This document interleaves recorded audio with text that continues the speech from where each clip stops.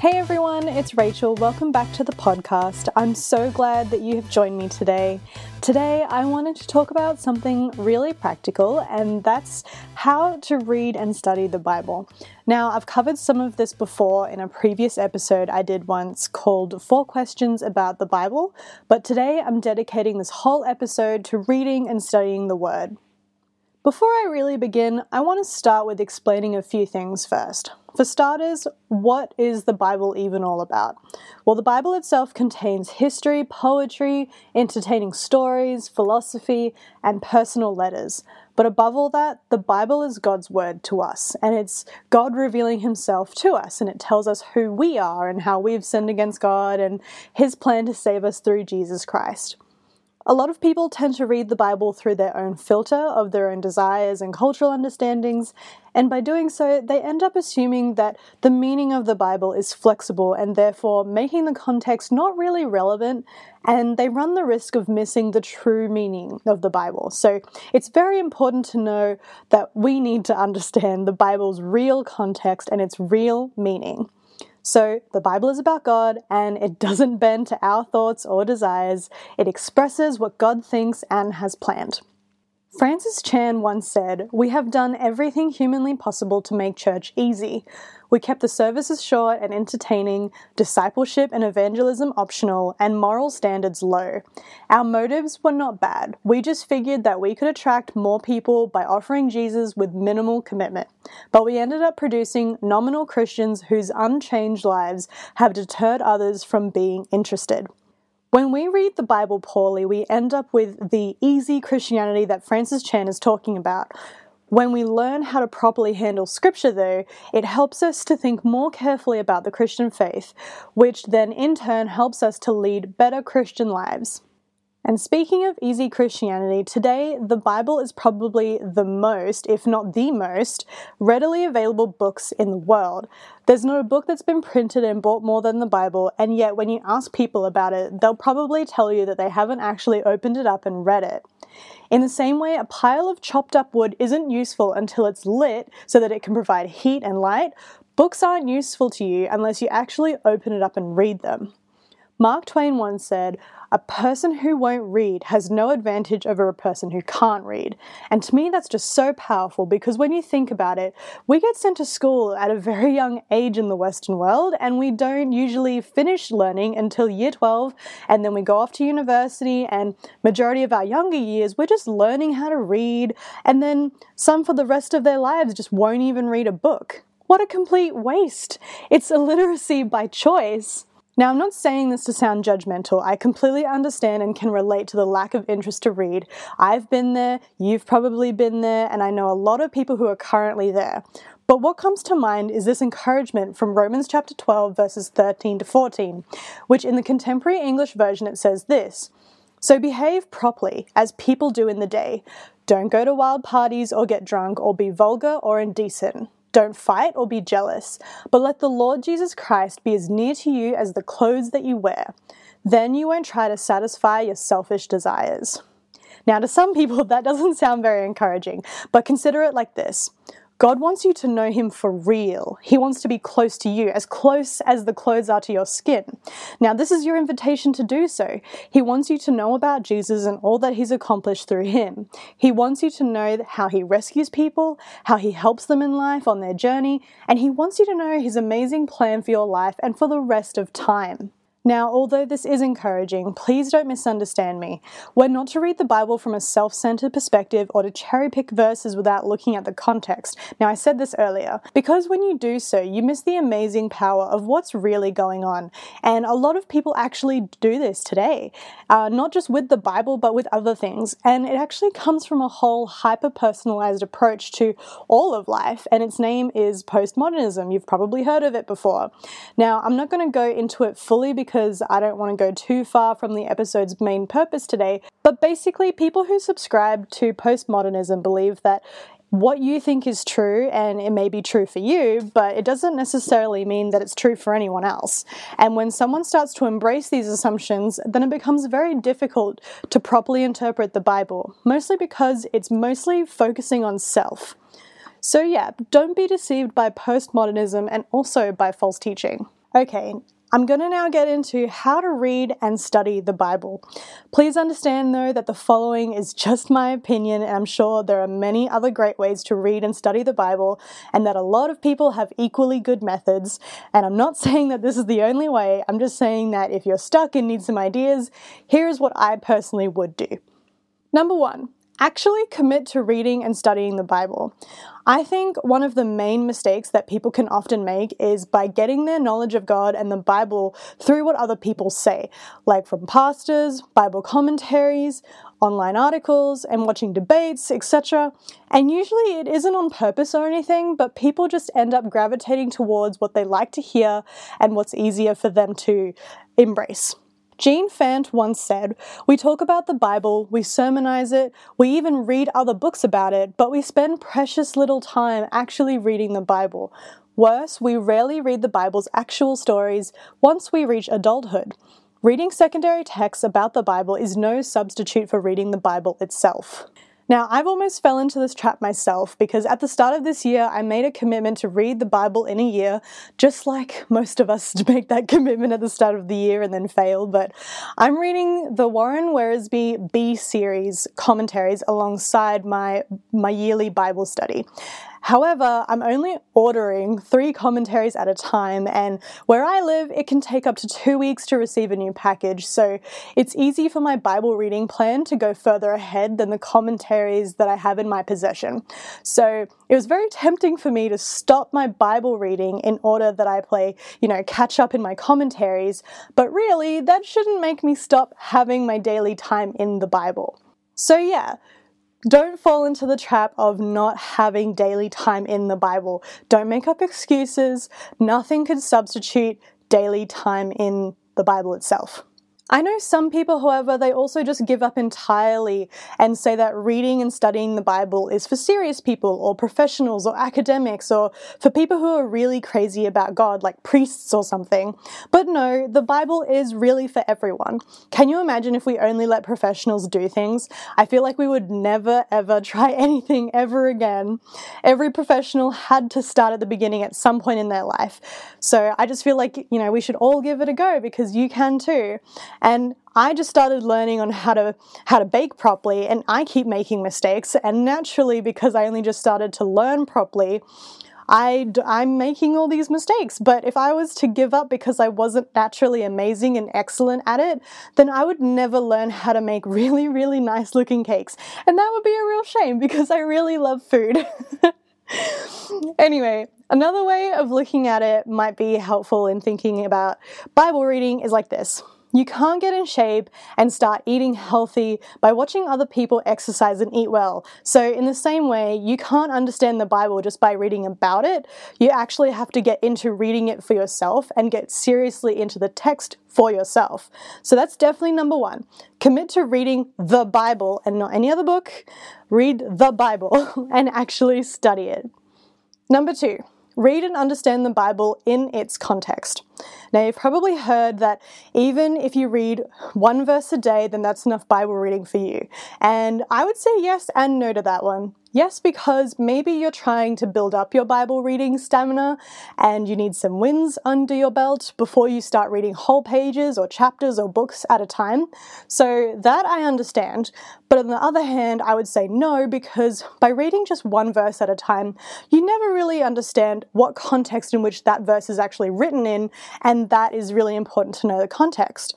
Because verses belong to paragraphs, paragraphs belong to chapters, chapters belong to books, and books fit into the Bible as a whole.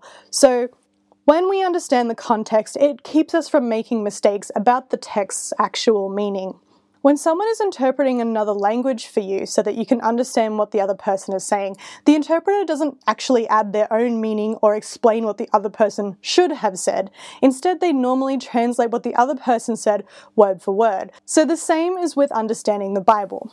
When you're looking at context, you're to look at the historical background of the time and culture, of the author and their readers. I mean, you look at the geography, topography, the political factors, and anything else that might be relevant about the author and their setting. Like, what was the occasion for writing this book? What is its purpose? What is the cultural norm that's being challenged here? And so on. Other than the historical context, though, you can also look at literary context, like genre, structure, and grammar. You'll discover that what's written is connected to our present as well. And when we learn from the text, that's when the Bible really comes alive and active for us today. Michael Goheen once said, "The biblical story encompasses all of reality, north, south, east, west, past, present, and future. It begins with the creation of all things and ends with the renewal of all things. In between, it offers an interpretation of the meaning of cosmic history. It therefore makes a comprehensive claim. Our stories, our reality, must find a place in this story." So basically, to summarize, just look at who wrote the book, to whom it was written to, when it was written, and why it was written. Also again, let the text speak for itself. Don't try to add your own meaning to what is being said.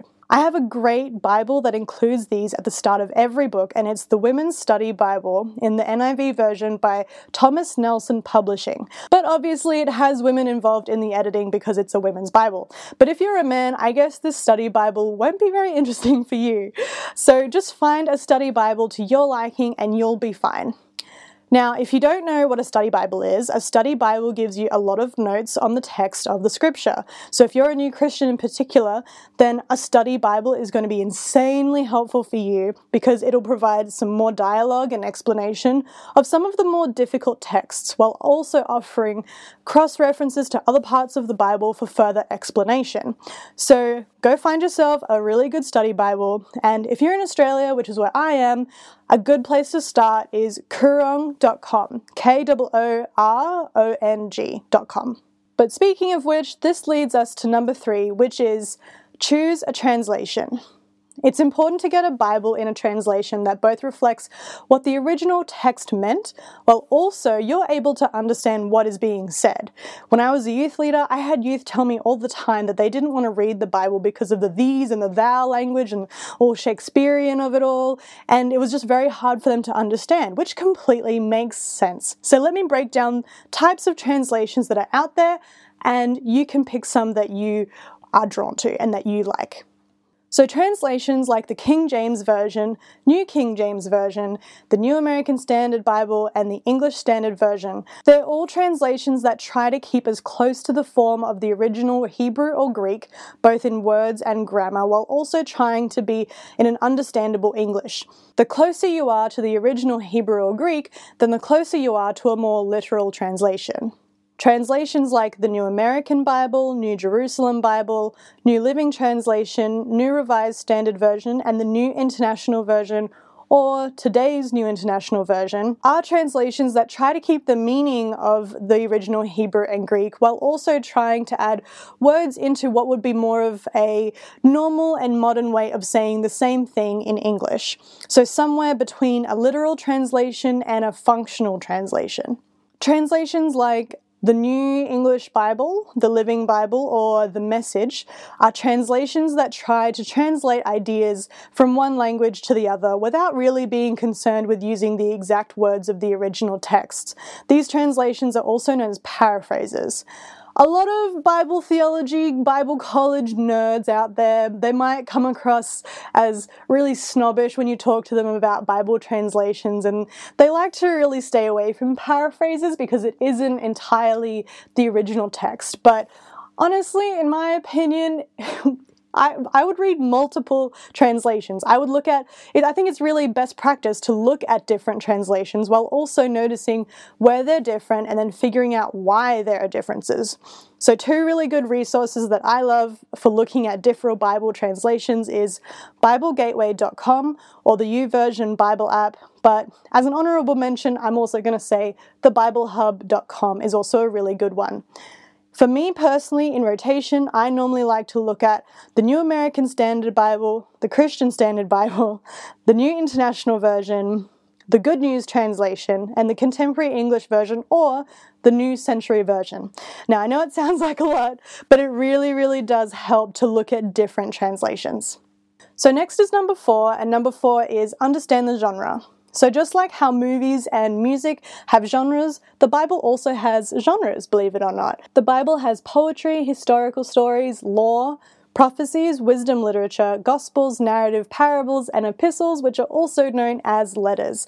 And lastly, it also has apocalyptic literature. When we know what genre a text is, then we're able to know how to interpret properly what we're reading.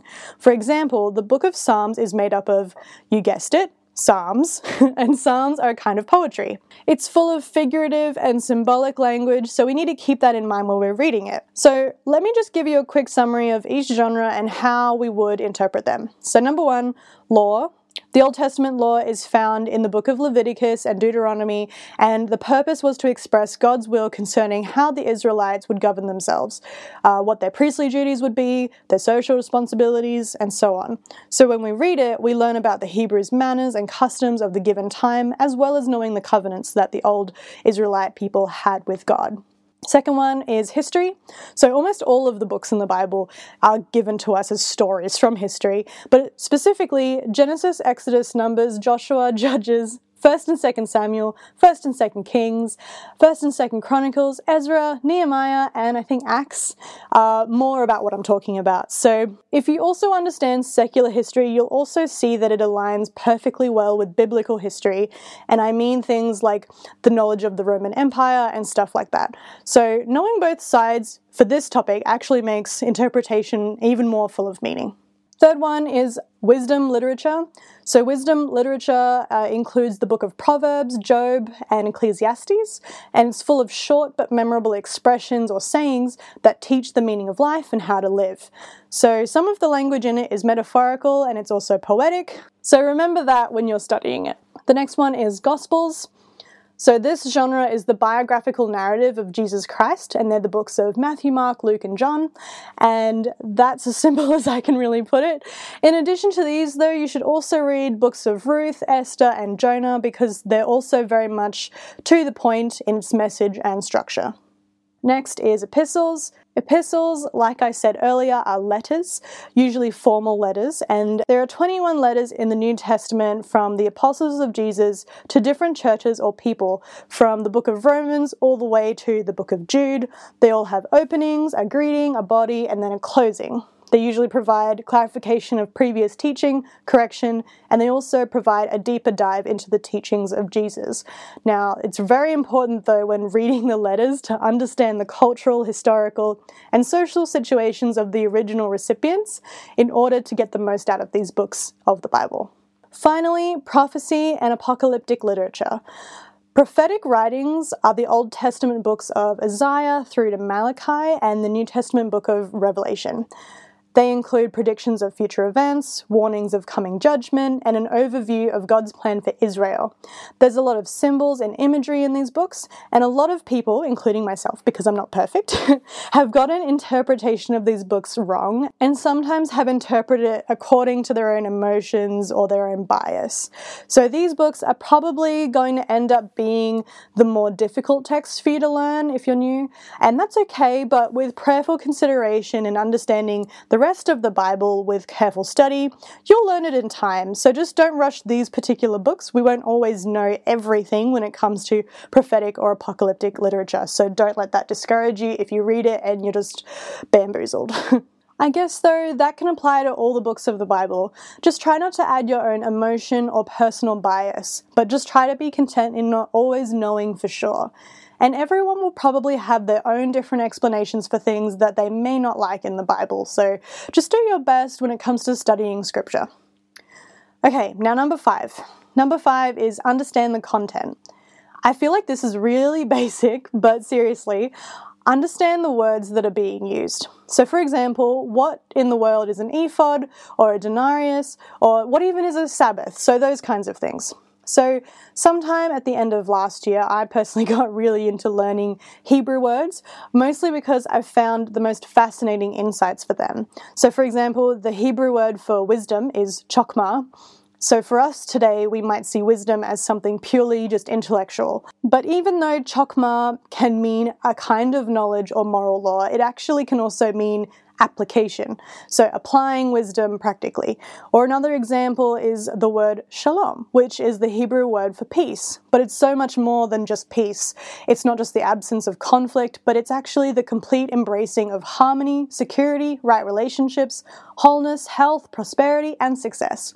So knowing words can add depth to your reading and understanding of the Bible. So I would highly recommend you looking into it. This is a really good place to recommend you Bible commentaries, I think. Now, I know at the start of the episode, I had mentioned not relying 100% on a Bible commentary, and I'm not saying that Bible commentaries are bad because I love reading Bible commentaries as well, but what I meant there was don't read Bible commentaries on their own. They're meant to be read in conjunction with the Bible. So don't just read about the Bible, read the Bible. So that's what I mean. Bible commentaries are supposed to supplement your Bible reading. So there's nothing wrong with Bible commentaries, let me make that very clear. Bible commentaries are to help you to know the context and the content of the scripture. They're basically a kind of book that's been written by a theologian to help other people understand the Bible better, verse by verse. So read it alongside the Bible. When picking a commentary, try to look for ones that can provide information on historical context. It helps to answer content questions and provide thorough discussion of difficult parts. You want a commentary that talks about all the different possibilities of what the text could mean, as well as providing supporting arguments for that. It'll provide insight into the culture, different points of interest, explanation of the Hebrew or the Greek words used, and provide a historical background of the book. So basically, a good commentary will dig deep into the theological issues instead of the author just sharing their opinion based on their experiences. It's balanced and not biased towards what the author prefers. Currently, like I said earlier, I'm in love and currently reading the Warren Wiersbe B series, but another favorite of mine is R.C. Sproul's commentaries. Two other resources that'll help with understanding words is a biblical or a theological dictionary, as well as a lexicon. They'll help you to know the meaning and the use of each word, and they'll help you to translate and define between Hebrew, Greek, or Latin words. Okay, lastly, number 6, I'm splitting this one into 3 parts. So 6, part 1 is journal what you're learning. Now, I used to do this as a new Christian, but then I stopped. Then I decided to recommit to journaling this year. You can literally buy a journal anywhere these days. I got a cute lion journal from Kmart for like $5, something at the start of the year like that. And it's just really good to get off technology every once in a while. I know I sound so old when I say that, but writing things with your actual hand improves memory, I believe. And it's a really good way of keeping track of your growth in this way because you're actually able to see it. And then in the future, you can go back and see how far you've come with your journey with God. And yeah, there have been times where I went through a very similar situation to what I did in the past. So I would go back to an old journal and then I would reread what I was taught in that time, and then I would be refreshed by the lesson that I learned back then. So I would highly recommend journaling what you're learning. Okay, number 6, part 2. Share what you're learning. So go to a connect group or a small group, whatever you want to call them, and share what you're learning from being in the Bible that day. Or share with your friends, your family, or your mentor. You can even share it to your Instagram, Facebook, Snapchat, TikTok, if you want to. Sometimes when you speak aloud your thought process or what you've learned or how you think God is, teaching you or guiding you in your life because of what you're learning, you're able to see the pieces click together a lot easier. And sometimes people hearing what's been going on with you can be good. It can provide a good soundboard. People can add to what you've already said and help you to see things in a different way or provide insight. So I really believe in sharing what you're learning. 6, part 3. Live what you're learning. God's word is really powerful, and a lot of the time, God will use what you've been learning in scripture to change our lives for the better. And a lot of the time, I can feel regret over things that I've done or towards things that have happened to me in the past. And even though it's a struggle, I find Philippians chapter 3, verses 13 to 14 a really great encouragement, and it is an encouragement this time, and it says this: I forget what lies behind and I reach towards what lies ahead. I press on towards the goal for the prize of the upward call of God in Jesus Christ. So you got to act on what you know, and when you don't do what it says, you don't really know what it's saying. It's like chewing food but not swallowing it, and you don't gain any nutritional value by it. So it's really important to live what you're learning. Don't just read it, but actually do it as well. So to end today's episode, I just want to close with saying that I understand for some, when you read the Bible, your faith increases, and for some people, the more you read, the more doubtful you can feel. And that's okay. You're not alone in feeling this way. Everyone has their doubts, and even people in the Bible have their doubts, which is why in these times, it's even more so important to be anchored in the truth when you're in the middle of your doubts. God doesn't try to actively hide himself. He is our Heavenly Father, and he wants to be known by his children as a loving, compassionate, and present parent, which is why when searching for him, we needed to be guided by his words and definitely not by our feelings. But don't bury your feelings, your doubts, your skepticism. You can definitely share them with a trusted person, whether it's a pastor, a mentor, or a teacher. You can even find like a trained theologian and take them out for coffee and a chat. We spiritually grow more in the right community. And I say the right community because there are a lot of fake Christians out there and people who don't really care about you and people who don't want you to succeed or grow. So yeah, many people have been in their church their whole lives and they've never even grasped what the Bible is even all about yet. Okay, this is my last quote for the episode, I promise, but John Ortberg had a really great explanation of this.